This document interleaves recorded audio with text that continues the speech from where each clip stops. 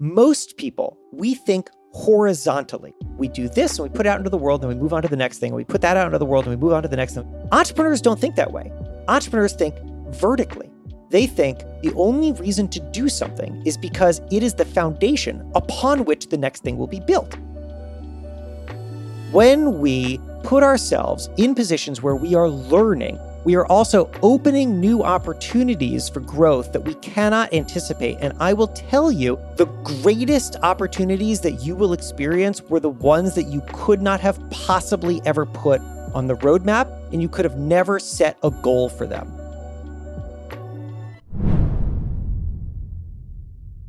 What is up, young and profiters? You're listening to Yap Young and Profiting podcast, where we interview the brightest minds in the world and turn their wisdom into actionable advice that you can use in your daily life. I'm your host, Hala Taha, aka the Podcast Princess. Thanks for listening and enjoy the show.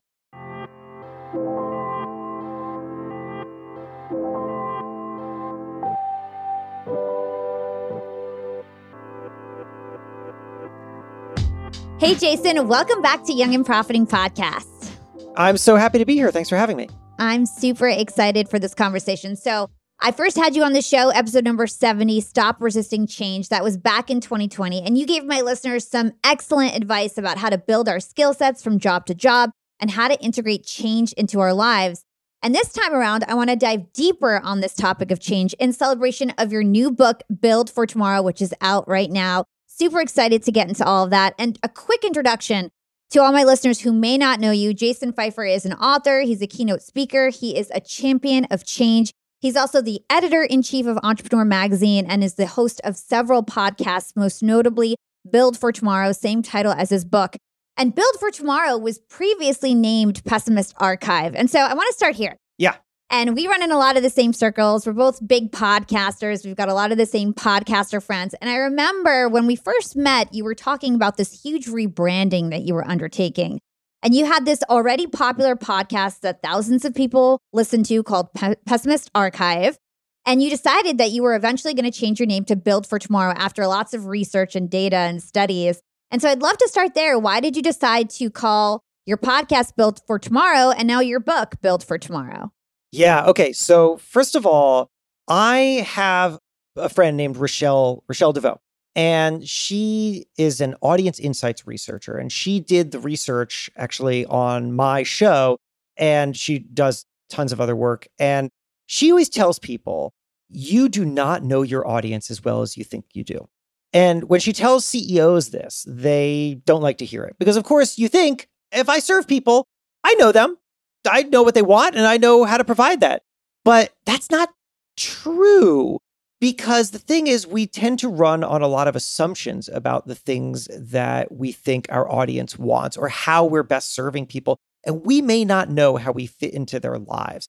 Give you a quick example, and then I promise I'll actually talk about this podcast that you asked. But this was such a revelation for me, and it has really driven a lot of how I now understand my own work and how I think other people can improve theirs, that I think it's worth understanding. So Rochelle, she has this process by which she, identifies the best customers for a brand. And then she understands, she interviews them, she talks to that. And I asked her to tell me the story. I said, can you explain what it looks like for this kind of transformation to happen? She said, okay, there's a sock company called Vim and Vigor. It was started by an athlete who needed compression socks to help her feet feel better while she was performing.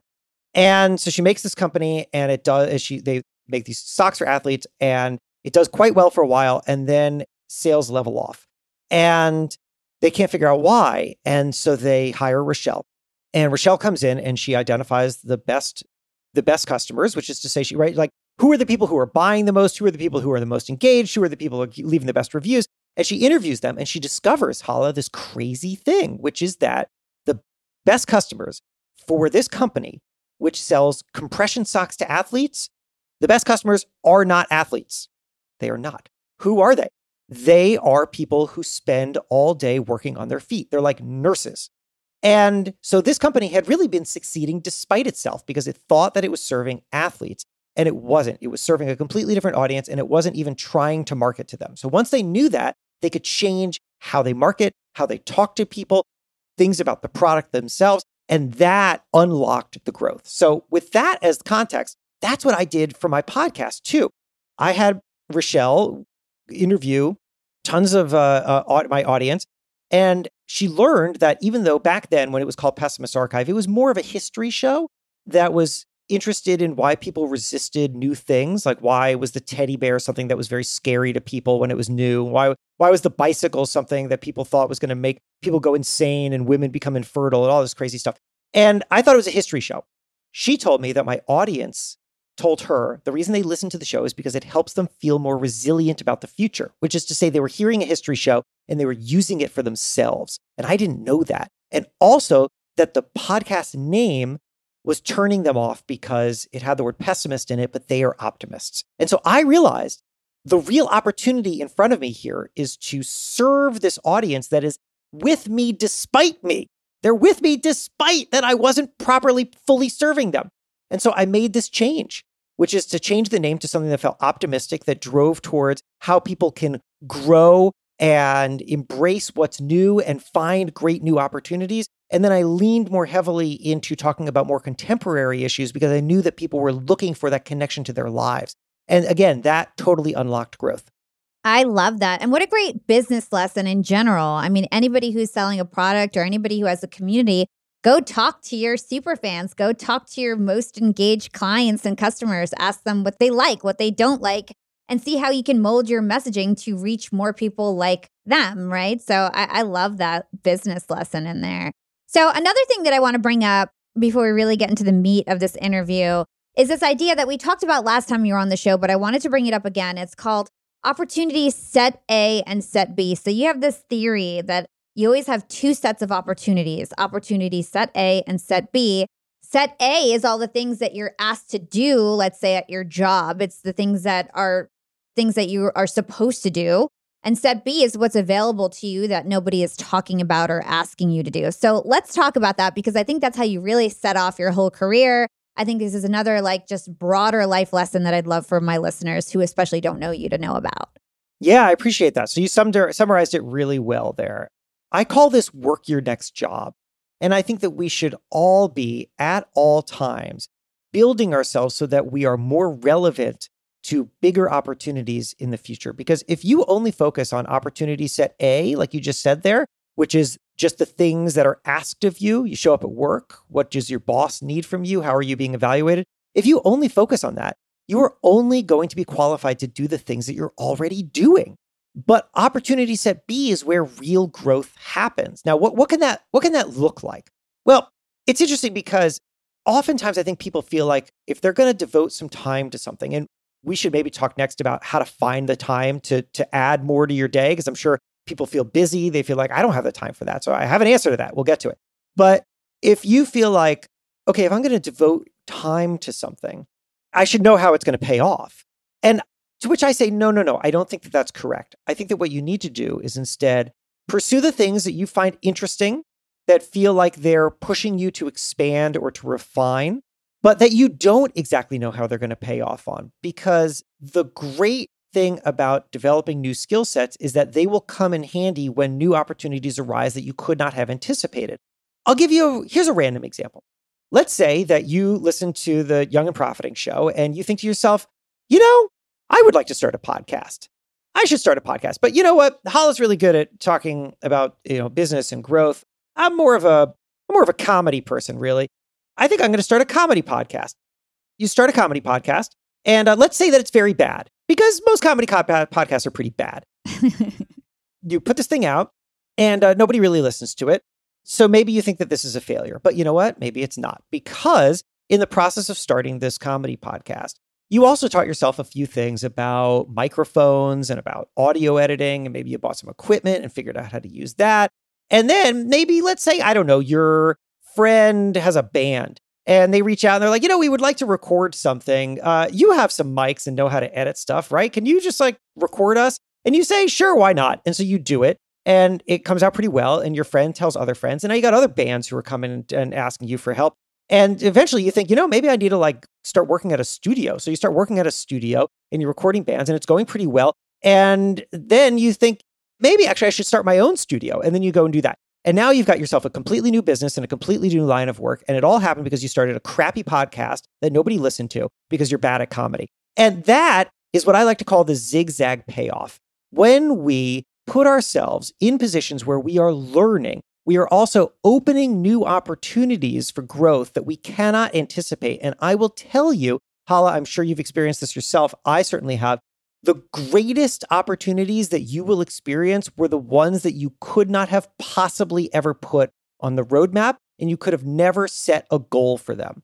I have gotten so much out of being the editor-in-chief of Entrepreneur Magazine. At the beginning of my career, I had never heard of Entrepreneur Magazine. It could not have been part of my goals because I never knew it existed. And what did I do? I instead just continued to push myself to develop new skills.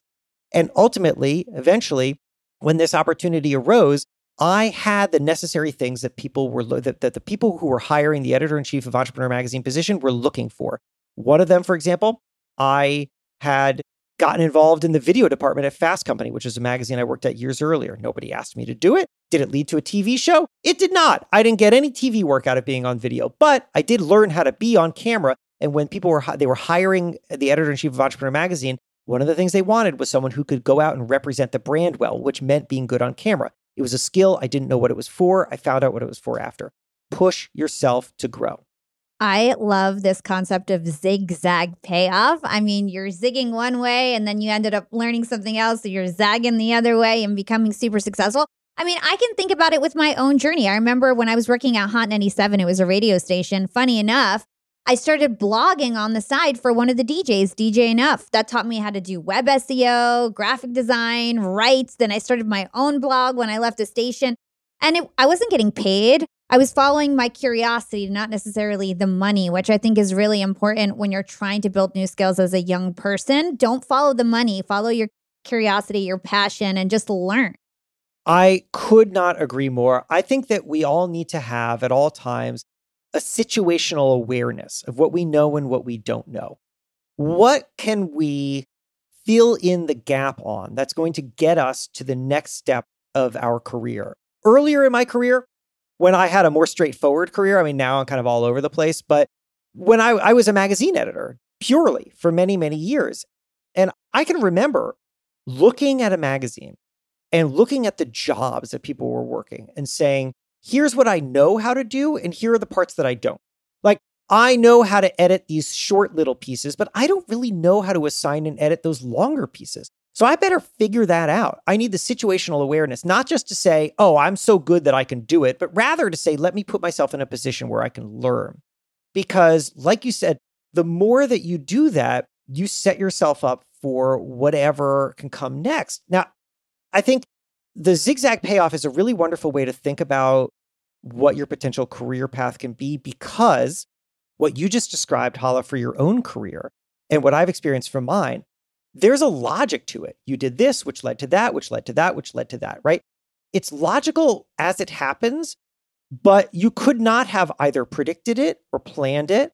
And it seems like crazy chaos if you zoom out too far from it. You're like, wait, so she was blogging at a radio and now she's got this company. How does that work exactly? But it makes sense when you actually go step by step. So what we need to do is just always be aware of how we can develop new skills that can open up that next step for us. Not because that next step is the final step or the best step, but rather because it is contributing to the growth that we need to eventually get the payoff we're looking for.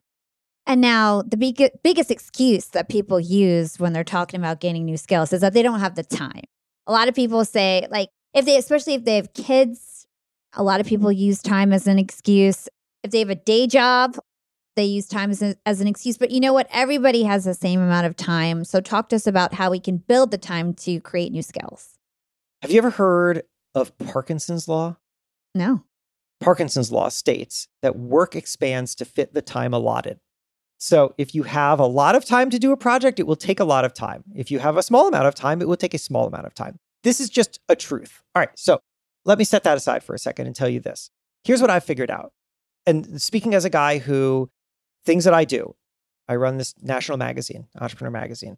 I host 2 podcasts. I do quite a lot of speaking, so I'm traveling around a lot. I wrote this book. I do some television development. I do startup advising.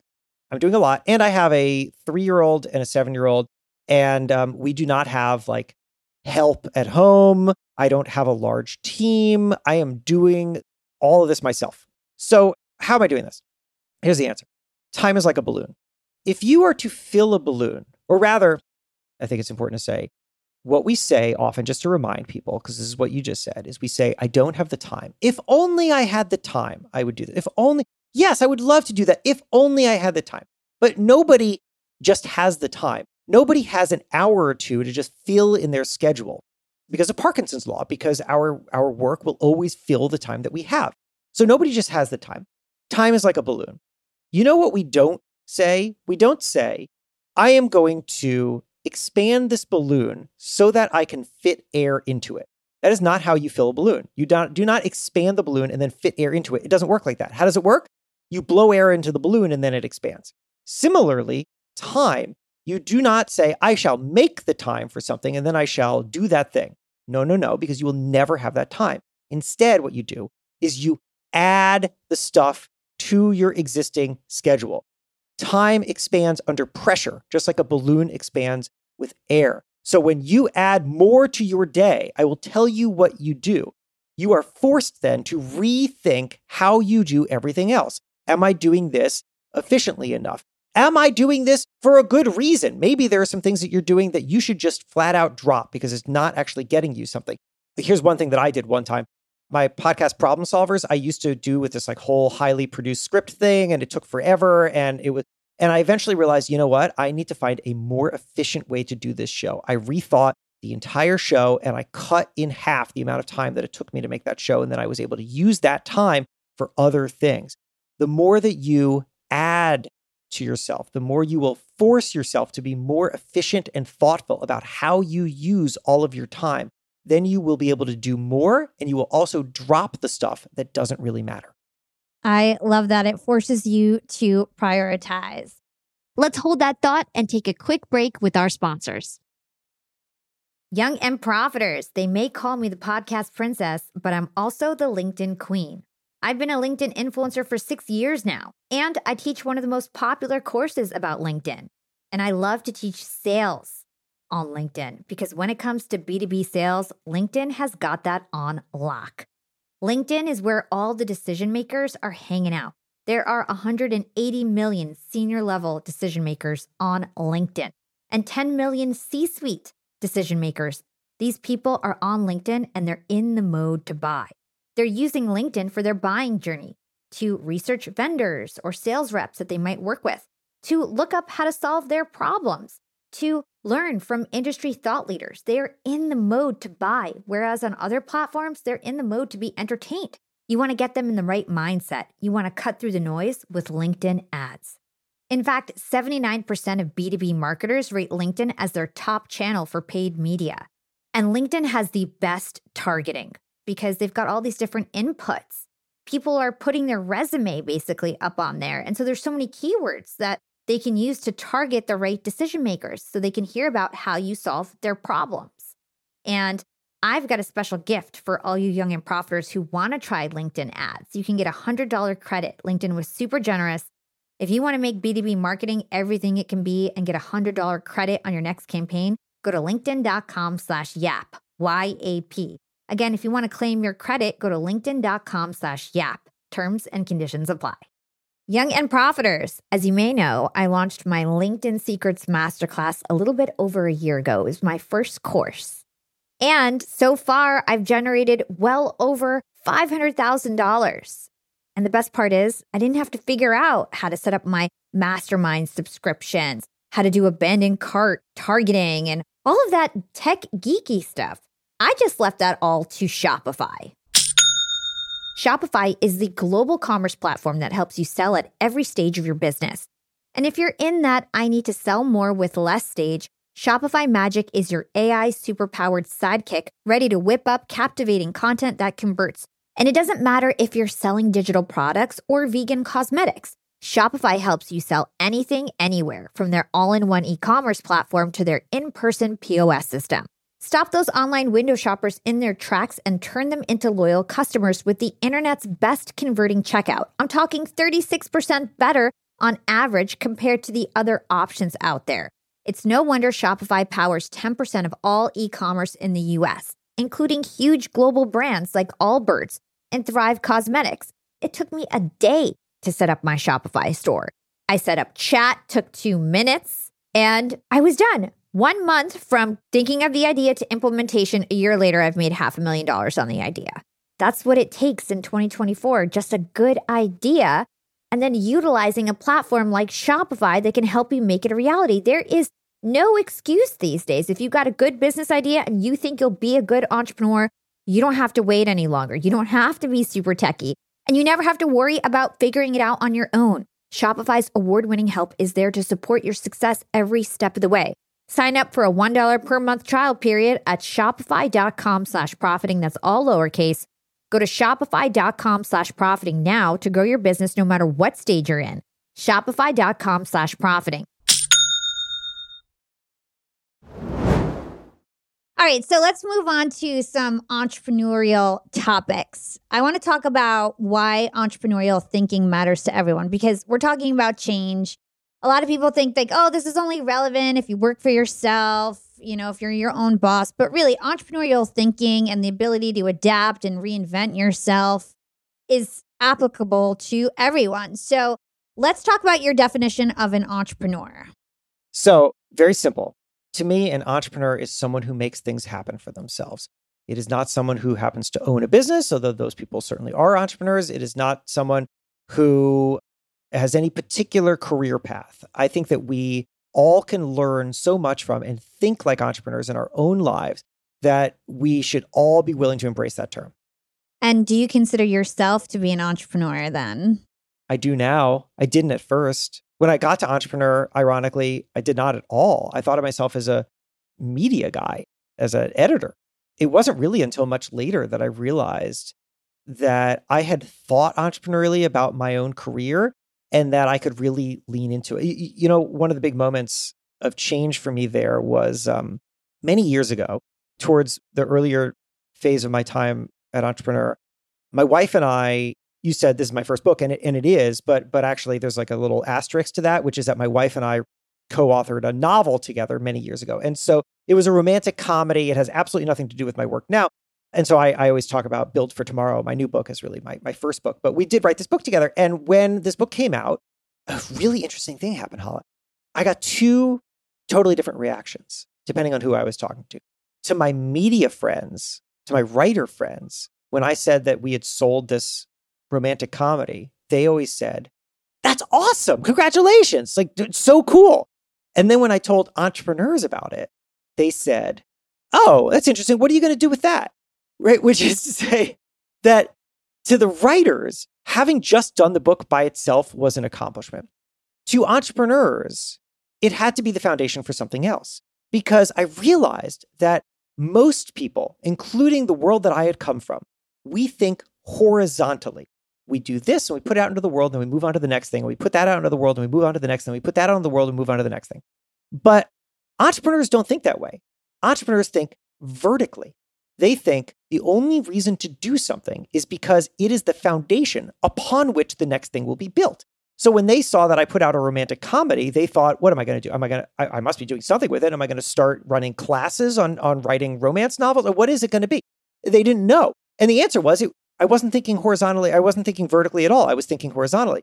So that realization really forced me to shift the way that I think and started to make me say, everything that I do should drive towards the next thing, because that's the only way to build for tomorrow. Otherwise, if I'm thinking horizontally, if I'm just thinking about how to maybe do the thing that I'm already doing, but do it better, faster, cheaper, well, then my inclination is always going to be to cling as tightly as possible to the thing that I'm already doing, or to things that I already know, or to whatever came in the past, because that is where growth is going to seem to be for me. It's going to be in the past. Vertical thinking about how doing things leads to other things, that everything that you do should be driving towards some kind of growth, that's an unlock. And that's when I started to say, you know what? I can think that way and I can run my career that way, and then I can be an entrepreneur. Yeah. And this is a great segue to talk about your book, Build for Tomorrow. What was the genesis of this book? Why did you decide that you were going to put this book out to the world when you have a podcast that sort of talks about similar things? Yeah, a couple things happened. Number one, I had this realization early on in my career, or early on in my time as an entrepreneur, rather, I should say, where I realized if you listen to the questions that people ask you, you discover that what they're really doing when they ask questions is they're telling you what they think your value is to them. And if you can take that very seriously, then you can better understand how to serve them. I don't know, Hala. I mean, have you noticed that yourself? Like people, I mean, you do so much. You have built yourself as an authority in multiple spaces. People must ask you the same questions over and over again, right? When you're out. Yeah, for sure. Yeah.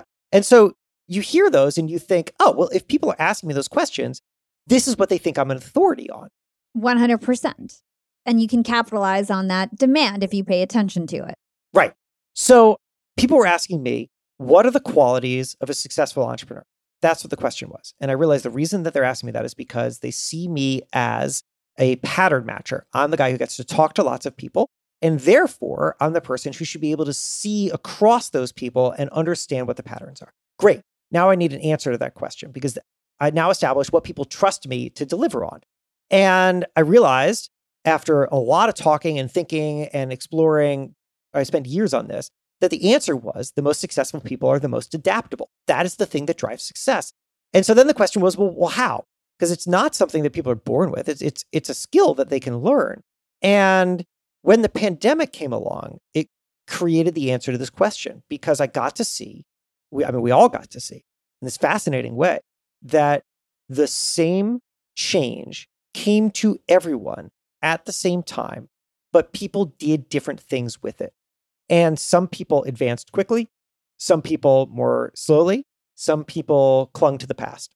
And I wanted to know what was the thing that was dividing all these people. I realized that change for everybody happens in 4 phases. Panic, number 1, then adaptation, then new normal, and then wouldn't go back. This moment where we say, I have something so new and valuable that I wouldn't want to go back to a time before I had it. And I felt like if I could understand what was driving that and how the most adaptable people were getting through those early phases and redefining themselves and their businesses, I would have something that's just really, really useful and would finally answer that question that people kept asking me all those years ago. And that's why I felt like I had to write the book.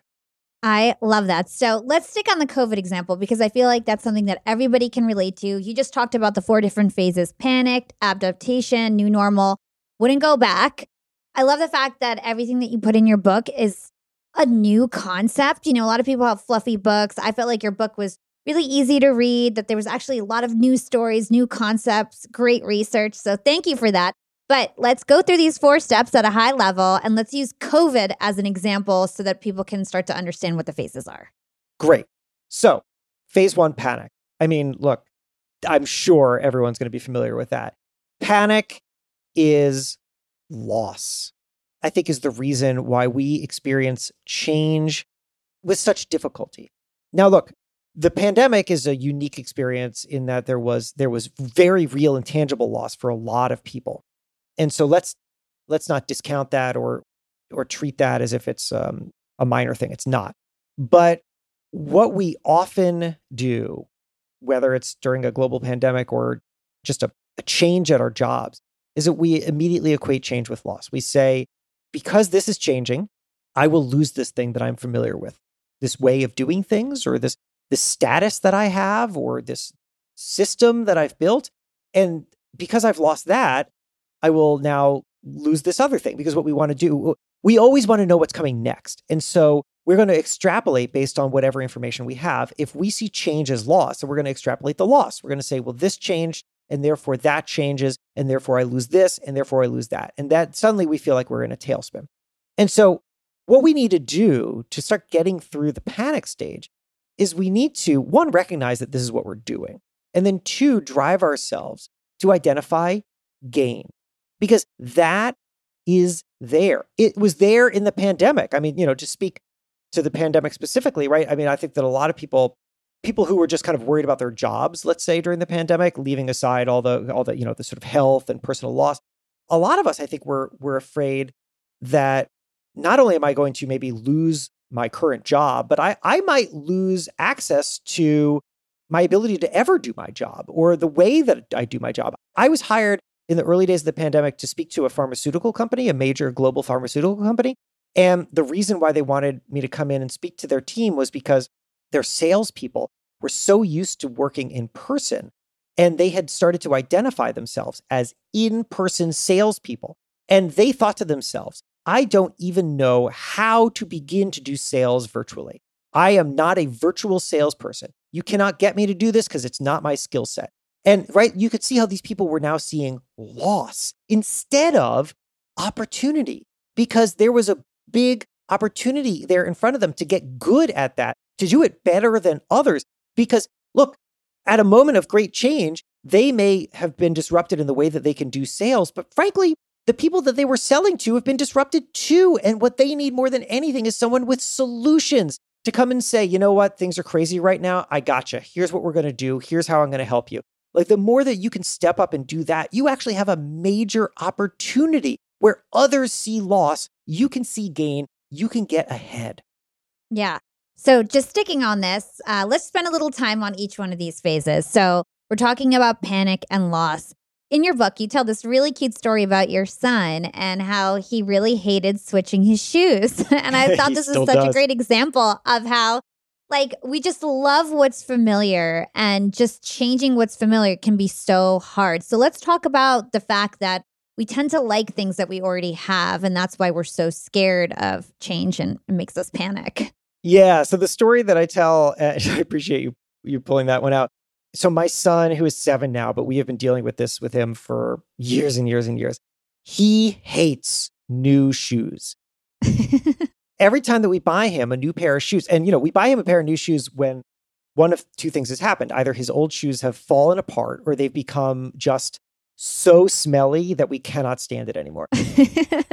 And so we get these new shoes and he hates them. He refuses to wear them. If we can get them on his feet, he will like stomp around and scream and rip them off as fast as possible. And I always try to tell him, it has not worked because I don't think that his brain can really comprehend this yet, but I always try to tell him, his name is Fen. I try to say, Fen, these new shoes, first of all, they're just like your old shoes, but also your old shoes were once your new shoes. Like the shoes that you want that we got rid of, you hated those shoes too when they were new. And then you came to love them. And so if you loved your old new shoes, you will love these shoes too. This is a cycle. Now, he cannot comprehend that. And frankly, I don't think that most of us can comprehend that either, because what we do over and over and over again is we embrace something new at some time, and then that new thing becomes extremely comfortable. And then we believe that whatever comes next cannot possibly be as good as the current old thing that we have. And we forget that, you know what? We come from the future.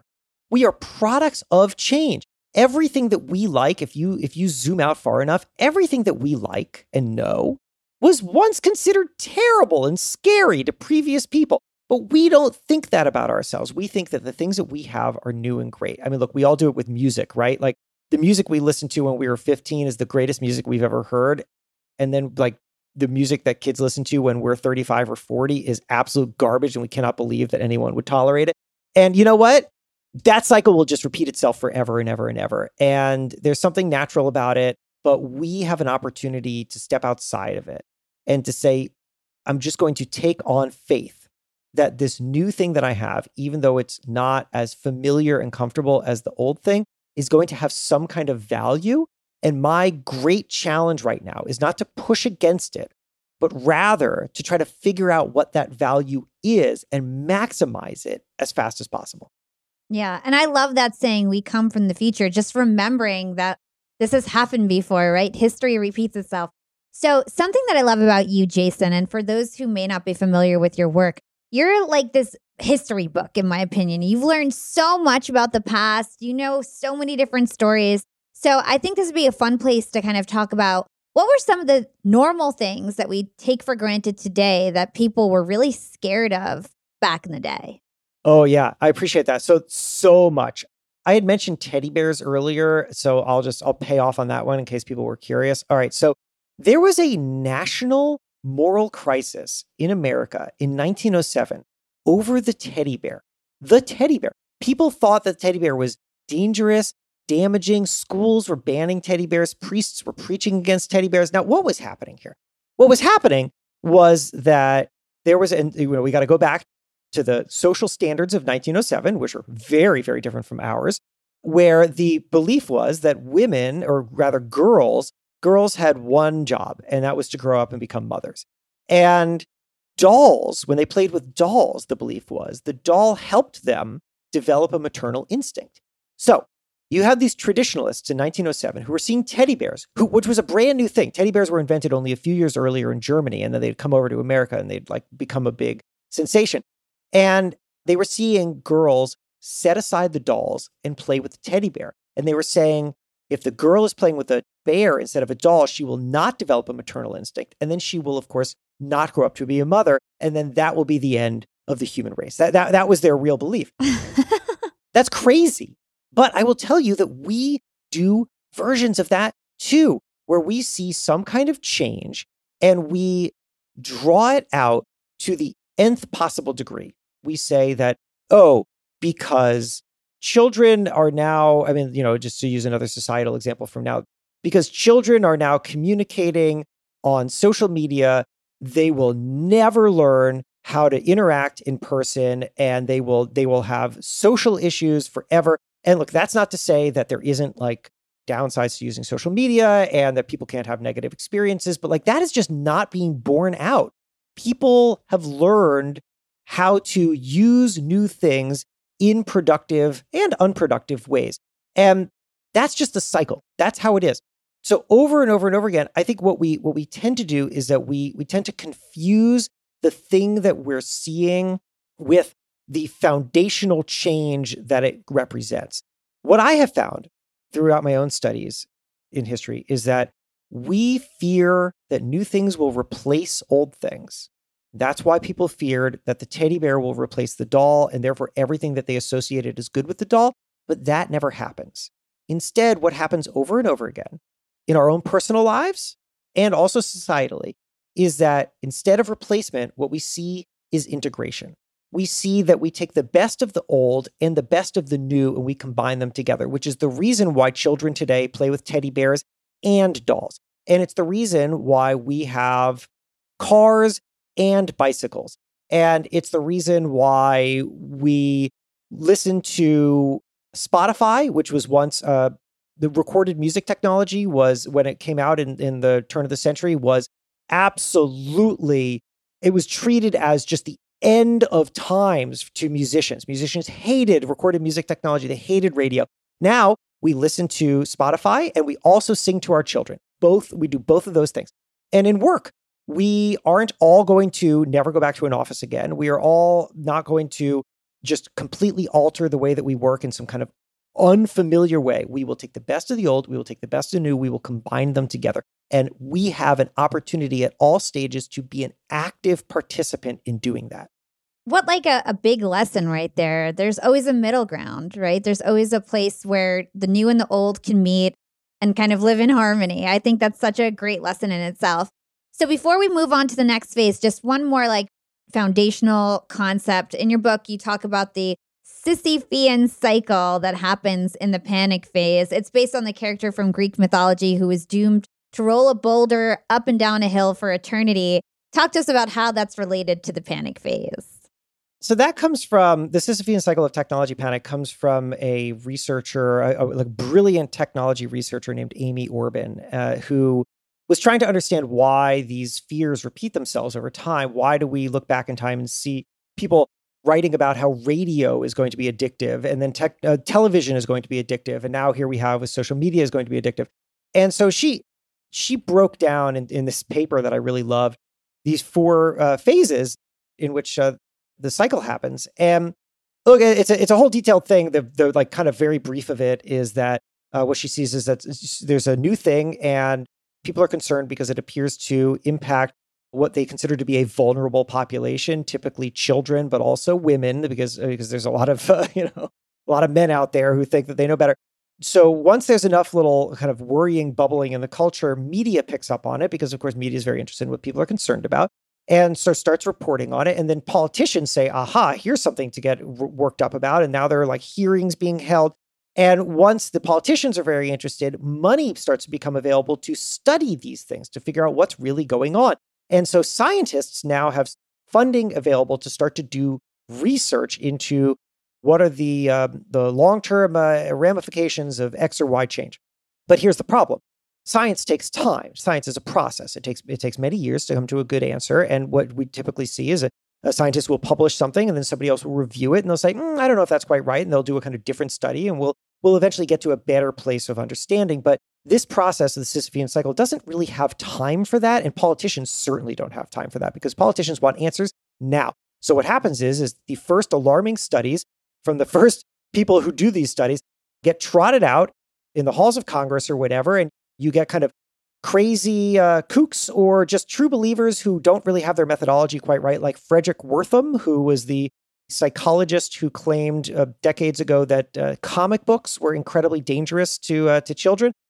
Frederick Wertham had a whole big hearing in front of Congress, and it led to this massive censorship in the comic book industry. It was completely terrible, and it stifled creativity for a generation. It was awful. But this is what happens. And then, so anyway, the early science gets picked up by the politicians. The politicians make a lot of hay out of it. And then, of course, they either don't do that much, or they pass something that is kind of meaningless, but makes people feel like something was done. Ultimately, in the end, nothing really gets accomplished. Everybody spun their wheels for a long time. And then we all move on to the next thing, because then some other new panic comes along and the media picks up on some new thing. And we start the process all over again without having learned anything. And I think that there's an important lesson here for individuals. And that is that we do not have to put ourselves through this, through our own versions of this. You don't have to listen to every fear-mongering, crazy thing that you hear in the news. And you also don't have to get worked up every time that somebody says, you know what, this terrible thing is going to happen. Because what we instead should be focused on is short-circuiting that entirely and saying, okay, there's a new thing. Is this valuable to me? That's the most important question. Is this valuable to me? Possibly the answer is no. That's okay. But possibly the answer is, you know what? I'm going to see if I can hop on this before other people can. Because if you can do that, you will be sitting there with a great business or a great idea or some kind of great growth while everybody else is just spinning themselves into circles in the dust. And that is a crazy way to be. Yeah, I bet you as you're reading through headlines, you read them in such a different way than everyone else now. You probably see like right past through the BS. I do. Like the most important question, I think, whenever you see this kind of stuff is, did this happen before? And if it did, possibly the reason that people are concerned is different than what is actually happening. I always look at this stuff differently now, and I encourage others to do as well. And now a quick break from our sponsors. Young and Profiters, I'm about to be jet-setting all over the world. I'm going to London, Cancun, New Orleans, and New York to speak. I'm going to be up there with the bright lights, and I want to be spiffy. I want to look fresh. And so I'm going on a big shopping spree. I got to get clothes. I got to get hair stuff, skincare stuff, makeup. But I'm not going to feel guilty about this shopping spree because Rakuten's Big Give Week is back. Rakuten is the shopping platform for savvy savers. From May 6th to May 13th, they're having their biggest cashback event of the year. I'm talking about 15% cashback at hundreds of stores with additional cashback bonuses. And they've got so many stores participating in their Big Give Week. So when it comes to clothes, I'm looking at Splendid and Good American. And when it comes to beauty, they've got so many good stores participating. They've got Ulta, Fenty, Bobbi Brown, Blue Mercury, and all the products that we love. Now we can get cash back. It's like getting a discount on the stuff you're going to buy anyway. It's absolutely amazing. They even have travel brands, so that's going to be super convenient for me with all my upcoming trips. Expedia, Hotels.com. You can get deals on everything from electronics to home goods to travel and beauty. Young and Profiters, you're going to want to grab this limited time deal with both hands. You get high cashback rates for only 8 days. So hurry. Membership is free, and when you sign up and shop today, you get an extra 10% cashback boost. That's an extra 10% cash back on top of the 15% cash back. You won't see higher cashback rates than these. Go to Rakuten.com or download the Rakuten app at RAKUTEN. Shoppers get it. Young and profiters, we are all making money. But is your money hustling for you? Meaning, are you investing? Putting your savings in the bank is just doing you a total disservice. You got to beat inflation. I've been investing heavily for years. I've got an E-Trade account. I've got a Robinhood account. And it used to be such a pain to manage all of my accounts. I'd hop from platform to platform. I'd always forget my Fidelity password, and then I have to reset my password. I knew that needed to change because I need to keep track of all my stuff. Everything got better once I started using Yahoo Finance, the sponsor of today's episode. You can securely link up all of your investment accounts in Yahoo Finance for one unified view of your wealth. They've got stock analyst ratings. They have independent research. I can customize charts and choose what metrics I want to display for all my stocks so I can make the best decisions. I can even dig into financial statements and balance sheets of the companies that I'm curious about. Whether you're a seasoned investor or looking for that extra guidance, Yahoo Finance gives you all the tools and data you need in one place. For comprehensive financial news and analysis, visit the brand behind every great investor, yahoofinance.com, the #1 financial destination, yahoofinance.com. That's yahoofinance.com. Young and profiters, Yap Media is growing so fast. I have 10 open roles just this month. In the past, it would take me so long to find hires. I have to go on all these different job sites. I have to create my own skills assessments. That's why I let Indeed do a lot of this heavy lifting for me. Indeed is the powerful hiring platform where I can attract, interview, and hire all in one place. Indeed has things like skills assessments, where when we have specific roles, we can find an assessment that matches that role and we can make sure they have the skills that we need. Then I can focus on culture fit. I can make sure they're scrappy enough and are obsessed with excellence and do all the things that we need to do for them to fit in at Yap. And Indeed streamlines hiring with powerful tools like Instant Match. An Instant Match basically matches you with candidates as soon as you put up a job post with people who are qualified right away. It's instant. And the best part is it gets better as you use it. So now when I use Indeed, especially when I'm hiring for similar roles, I get people right away where they know that I'm going to like the candidates because they can see what my preferences were in the past. It gets better as you use it. According to US Indeed data, the moment Indeed sponsors a job, over 80% of employers get candidates whose resumes are a perfect match for the position. It's like waving a magic wand that gets better as you use it. So I love using Indeed. We've found a lot of our A players on there. Join more than 3 million businesses worldwide who count on Indeed to hire their next superstar like we do at Yap Media. Start hiring now with a $75 sponsored job credit to upgrade your job post at Indeed.com/profiting. Offer is good for a limited time. Claim your $75 sponsored job credit at Indeed.com/profiting. Again, that's Indeed.com/profiting. And support the show by saying you heard about it on Young and Profiting Podcast. Again, it's Indeed.com/profiting to get your $75 credit. Terms and conditions apply. Need to hire? You need Indeed. Okay, let's move on to phase 2, adaptation. So that means change is coming, right? So the second phase is all about becoming comfortable with adaptation. What do we need to know about that? Okay, so one of the things that I think is important to do is something we've already talked about, which is to work your next job. The more that you can set yourself up for adaptation, to always be focused on those opportunity set Bs, the more you are going to have more to draw from in a moment of change. So when change comes to you after the panic kind of settles, you can say, what else do I know? What else have I learned? What skill sets do I have that maybe I wasn't fully tapping into? That's really valuable. I'll tell you one other thing that I think is really critical to do.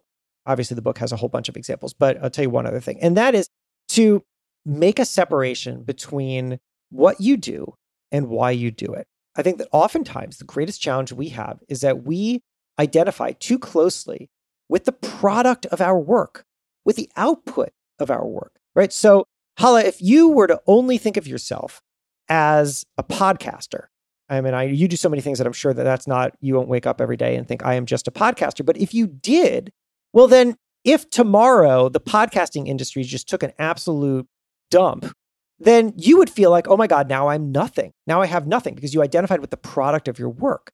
But if you can instead dig deeper, identify the core value that you have that does not change, that is not subject to big changes, well, then at that point, you know what changes and what doesn't, and you can feel steady in moments of disruption. So for me, for example, I spent a long time thinking to myself, I started in newspapers. I thought, I'm just a newspaper reporter. And then I thought, I'm a magazine editor. But now I have this other way of thinking about myself, and it is this. I tell stories in my own voice. That's my mission for myself. I tell stories in my own voice. Listen to that. I tell stories, not magazine stories, not newspaper stories, not podcast stories, not books. Take one away from me and I still have a million other ways to tell stories. In my own voice, I am now setting the terms in which I will do the work. And I think we all need to push ourselves to have some version of that, something where we know what we have to offer regardless of what changes, and how when one door closes, we know how to open another. That is going to give you some grounding that you will need for the next phases of this journey. I completely agree. I think about my own journey. I've always wanted to be a positive voice for my generation. When I was 20 years old, I thought I was going to be a singer, and that's how I was going to accomplish it. Then I thought I was going to be on the radio. Then I thought I was going to be like this blogger. But the platform always changed. The avenue always changed, but the mission never did. So I completely agree with what you're saying. I love that. And I love that phrase that you have there, a positive voice for my generation, because you can see, and people should really step back and watch how once you have a filter like that, everything else flows from it. Even the name of your show is a version of that thing that you just said. A positive voice for my generation. Okay, my generation, there you have young in your name, and then a positive voice, you're talking about profiting, you're talking about growth, right? Once you have that filter, it shapes literally everything that you do. And I'm sure, Hala, there have probably been people who bring you opportunities, and maybe they even pay well, but you look at them and you say, but you know what? This is not really a part of being a positive voice for my generation. And therefore, I understand why I should say no to this, because it's going to be a distraction. 100% helps you figure out what you need to say no to. So one more question in terms of adaptation. Why do we need to overcome the fear of permanence? So fear often feels like it's forever. Why do we need to change that thinking? Well, the answer is because we will constantly be changing. Everything that we do will eventually feel old. But it's interesting. I'll give you something that Katie Milkman told me. She's a Wharton professor. I love her. Yeah, she's fantastic. She said one of the problems that we have is that we think that everything that we do must be a long-term commitment. And therefore, it feels very scary to try something new because we feel like, well, we must forever commit to it. But if we were to just think of things as experiments, that everything that we're going to try is simply an experiment. We're going to run an experiment for some amount of time. It doesn't mean that we fully committed to it. Well, then suddenly everything feels a little different. It feels like, well, it's just an experiment. Might as well try it out, see what happens. Can't hurt. Similarly, I just interviewed, Katie is in the book. Annie Duke is not former poker player, best-selling author, who's a decision-making expert. I just interviewed her about this new book that she has about quitting called Quit. And she said, it's helpful to think of things in terms of dating. Imagine what would happen if you had to marry the first person that you went on a date with. Your approach to dating would be pretty different, wouldn't it? You wouldn't go, it would take a very long time to even try to go on a date. You might be so paralyzed with fear that you never go on a date. But the reason why we are able to date, if we're in that phase of our lives, is because we can quit. We can try, we can go on a date. We can see if somebody is compatible. We can try that out for a while. And if it doesn't work out, we can quit. And that's what we need to do with everything else. We try out new ideas. We try out new opportunities.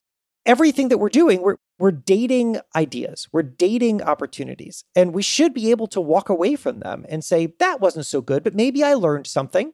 And I can take that learning and apply it to something else. But I don't have to fully commit to that. I think permanence, the idea of permanence, really, really holds us back from trying anything. Because if something's going to be permanent, well, we got to make sure that it's the best thing possible. And there is no perfect. And there's no way to know if something's going to be perfect until you start doing it.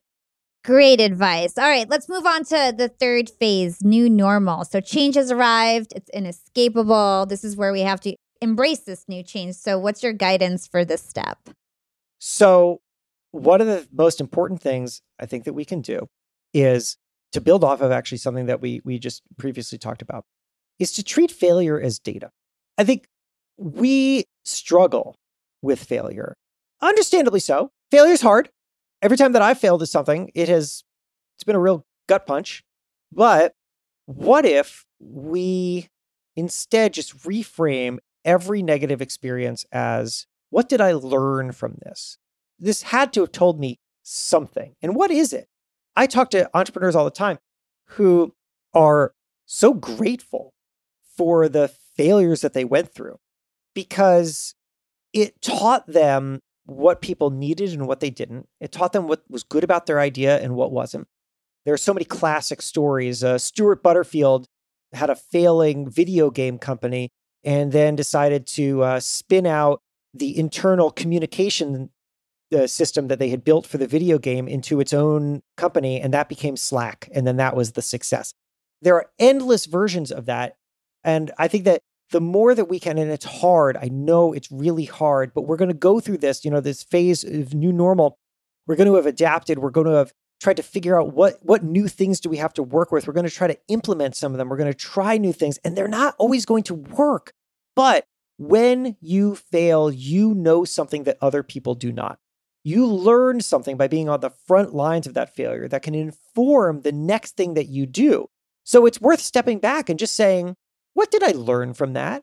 Because when you drain the emotion out of that, well, it gives you a whole new way to process it. One other quick anecdote on this is I interviewed Michael Dell of Dell, and he told me that he actually keeps mementos from the company's failures in his office, like products that failed. And the reason is not because it's a kind of graveyard of bad ideas, but rather because he wants to remind himself and his team that they learned so much from trying, taking a risk, doing something that didn't work out, informed the next step that they took. And that step led to success. So these wonderful, wonderful failures deserve a place in his office because they drove growth too. It's so interesting that you're talking about this. I interview a lot of people. I've been through my own up and downs. And lately, whenever somebody talks about failure, I have an image of a house. And every time you fail, the house collapses into the foundation. And the foundation gets more compact and more strong. And then you build the next house. And then maybe that crashes down. But your foundation gets more compact, more strong. And I just think about my own journey. I was rejected by radio. I was rejected by TV. But then by the time I had my podcast, my foundation was so strong that nobody could tear down my house. And so I always think about that analogy now. And you reminded me of that. I love that analogy. It's a really great visual. It also is just, it's true. Like cities are built on top of the compact of their previous versions. When anthropologists go and excavate sites, they find basically centuries worth of communities just compact underneath them. This is exactly what we do. And the greatness of everything that we have is built upon the compacted failure of everything that came before. Yeah. Okay. Step number 4, that is, we wouldn't go back. So the wouldn't go back phase is actually the most important phase. Why? Well, because this is the moment where you say, I have something so new and valuable that I wouldn't want to go back to a time before I had it. This is the payoff for this whole crazy thing that we've experienced. And again, this can happen in large and small ways, right? I mean, this could be just something that changes at your work. And a year later, you say, I got a promotion and I'm so much better for it, but it all started from this very uncomfortable thing. Or it could be that the pandemic came and you lost your job and you had to figure it out. And now you have a whole different career. Maybe you built a car. Who knows, right? Whatever it is, this is the most important one. And to get there, we need to reconsider the impossible. I'll tell you a quick story. There's a woman in Baltimore. Her name is Lena. She has a company called Lena's Wigs. And she operated Lena's Wigs as a storefront. A storefront. People walk in off the street.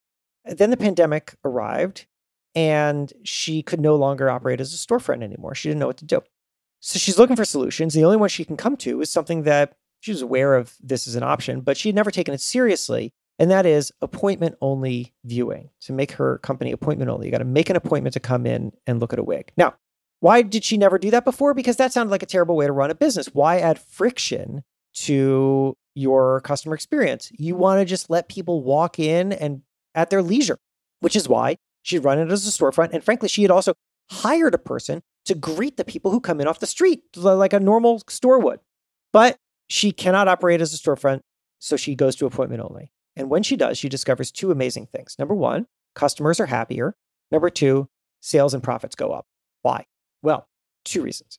Number one, people who walk in off the street do not buy wigs. They don't buy wigs. You know what they do? They like to look at wigs. They don't buy wigs. So the person who was coming in off the street is not her customer. And she was spending money on a person to greet these people who are going to come in off the street and never buy something. Now, number two, who is her customer? Her customer is someone who's shopping generally for a very personal reason, a religious or a medical reason. Those people are very happy to have a private appointment, very happy to explore wigs without a bunch of randos coming in off the street. So as Lena was operating her company the way that she thought she had to, she was actually creating a worse experience for her best customers, and she was spending money on people who would never spend money on her. That is a crazy way to run a business, but that made sense. It made sense because she had split into two, what she thought was possible and what she thought was impossible. Possible, running a storefront. Impossible, appointment only. And then she was forced to reconsider the impossible, to say, what if the ideas that are best for me were ones that I actually left outside my box? What if I actually need to look around and say, the things that I thought were the best ideas are no longer working? What happens if I try something that seemed too difficult or too challenging or too impossible? And when we do that, I will tell you, I hear stories about this all the time. When we push ourselves to do that, we discover that there is so much growth left for us. And it came from places that we didn't take seriously. We must, as this guy, Brian Berkey, who's also a Wharton professor, talked to a lot of Wharton professors. He said, a moment of crisis forces us to shift the window on what we collectively take seriously, to shift the window on what we're willing to take seriously. We have options. We have infinite options. We narrow in on what we think the good options are. And I will tell you something, we're not correct. There are other good options available. And what we need to do is push ourselves to find that better one. And when we do that, we will say, of course, well, I wouldn't want to go back to the time before I had that. Amazing. Well, guys, Young and Profiters, I want you to go pick up Jason's book, Build for Tomorrow. He also has a podcast called Build for Tomorrow. Jason, we always ask the same couple of questions to wrap up the show. The first one is actionable advice. So what is one actionable thing our Young and Profiters can do today to become more profiting tomorrow? Okay, here's what I want you to do. Grab a piece of paper, write these words on it. I will do the best work with the resources available. That is not a sexy phrase, but it is my motto. And the reason it is because it is a reminder to me that I cannot compare myself against what I would be doing if I had more resources, more time, more money, more people, more whatever. Instead, I want to focus on what I can do with the resources available. What is actually possible for me to do, and how can I be smarter about it? Do not overwhelm yourself with comparisons against what you simply cannot do. Work within the resources available. You will succeed. That's fantastic and so practical. Okay, so last question. What is your secret to profiting in life? I think that my secret to profiting in life has been that relationships matter above all else.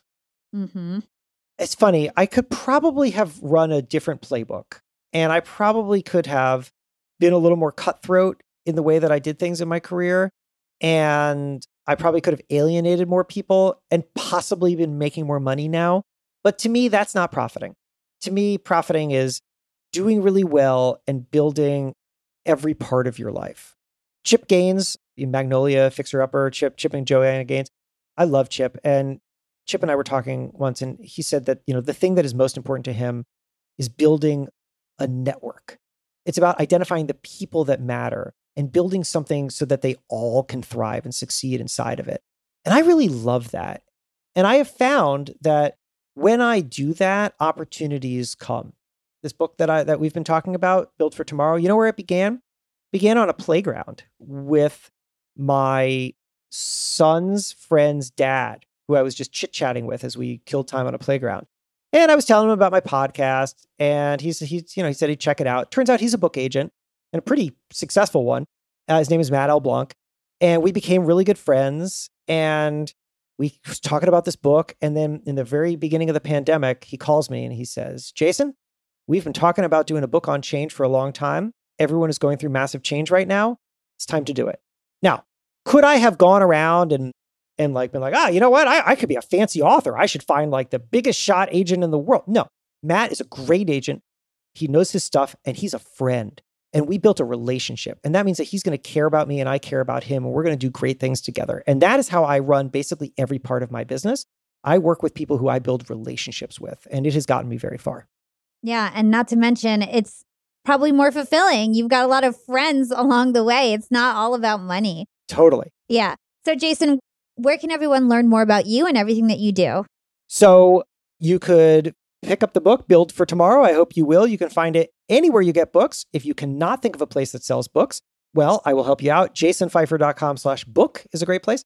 Also, if you want to reach out to me, I would love to hear. And I've actually, Hala, I have heard from many Young and Profiting listeners from being on your show before.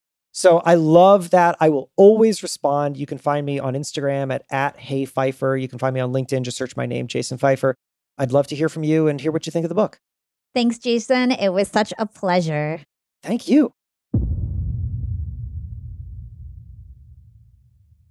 Well, there you have it, Young and Profiters. Number 188 is officially a wrap. Jason Feifer's work is so beneficial to every entrepreneur and aspiring entrepreneur who hopes to shape the world. Young and Profiters, you have to remember that we must accept that the future is not optional. We can't opt out of it. We can't slow it down. We can't stop it. We can, however, participate in the future and benefit from it.